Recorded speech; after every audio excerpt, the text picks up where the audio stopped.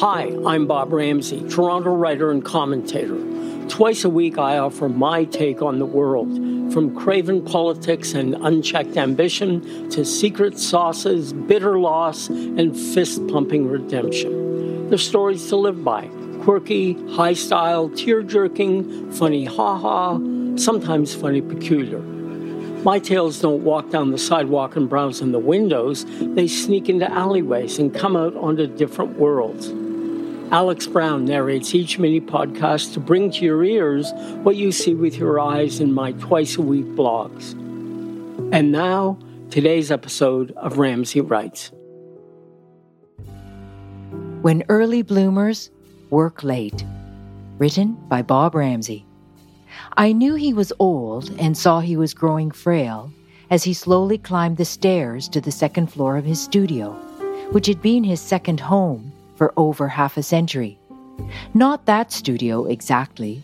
4 years ago, David Blackwood and his wife Anita had sold their 3-story house and moved into a single-story cottage. David had been hospitalized for 23 months with a cascade of maladies that would have killed a younger man. Even when he got home to Port Hope, he had to go for dialysis 3 times a week in Coburg, the next town over, which he still does. But Blackwood is a tough Newfoundlander, and on his 80th birthday last Sunday, climbing the studio stairs was simply a duty ahead of a pleasure, showing off his latest work. For 60 years, this small, intense, fiercely private man has been one of Canada's most distinctive visual storytellers. He's had 60 solo exhibitions, and his prints hang in the Royal Collection at Windsor Castle, the Uffizi Gallery in Florence, and the Art Gallery of Ontario, which holds his papers and the largest collection of his work. You know a print is a Blackwood the minute your eyes hit its distinctive colors and images. Deep dark blues and blacks, giant whales, icebergs as monstrous death trap for the sealers caught down in the Labrador. At least that's what they mainly were in the early part of his career. Soon, portraits of Newfoundland fishermen and their families started to appear. Blackwood's father and grandfather were both sealing ship captains when he was growing up in Wesleyville, a tiny fishing village on the northeast coast of Newfoundland where he was raised in the 1940s and 50s was, in his word, medieval. By the 1980s, he was painting in oils and watercolors, as well as doing his famed intaglio prints of Newfoundland outport life. These were garden scenes and shed doors, and they were shockingly lovely. But then, in 2013, he got desperately sick. Many thought his career as an artist was over. Even when he began to get better, doing rehab in Bridgepoint Hospital, and said he'd like to start drawing again, none of his friends expected much. His hand-to-eye coordination was shot, and his energy quickly ebbed.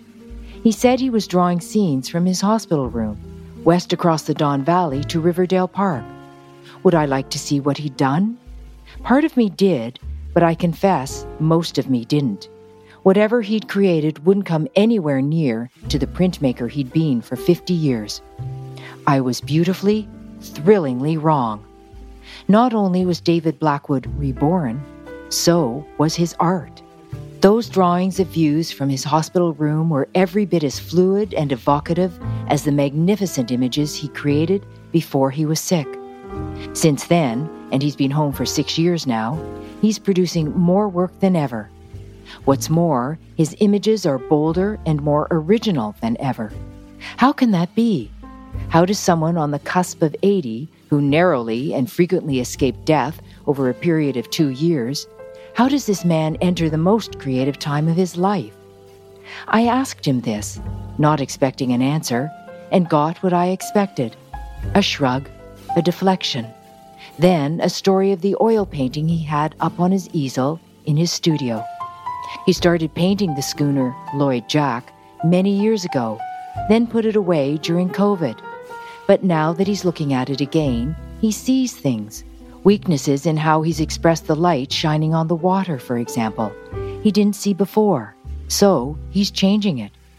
He did the same thing in a more public way with an etching from the Lost Party series. It was one of his most famous prints, Search Party Lost, which he created in 1971. This September, the Heffel Gallery on Hazelton Avenue in Toronto held an exhibition of David Blackwood, The Lost Etching. He'd lost it behind a filing cabinet in a warehouse where he stores his hundreds of plates. So he took it out and reworked it to make it better. Again, he saw things he didn't see 50 years ago. One theory for this late-life blossoming of new ideas, new mediums, and new messages is that art, like architecture, is an old man's game. Robert Bateman is 91. Ian Carr Harris is 80. Katie Ohe is 84. And Michael Snow is 92. And yes, Frank Gehry, 92, Norman Foster, 86, and Jack Diamond, 89, are world famous and not young. I have a different theory, though. I think David Blackwood is at his creative peak because he doesn't have to worry about money anymore, and he doesn't have to worry about glory, something he's never really done anyway. So he's free to do whatever he wants and take whatever new path his eyes and hands and spirit lead him to. David Blackwood was my art teacher in 1963. I think we bonded, though I was only in grade 9, because I was an outsider from Edmonton, thrust into Trinity College School in Port Hope, and he was even more of an outsider teaching there. So, in an odd, unspoken way, we stuck together. Let's hope he keeps climbing those stairs in his studio for a good long time, because the best is yet to come. Today's Ramsay Writes was read by Alex Brown. For more information on Bob Ramsay, his work, and all the other things he does besides writing, go to ramsayinc.com. That's RAMSAYINC.com.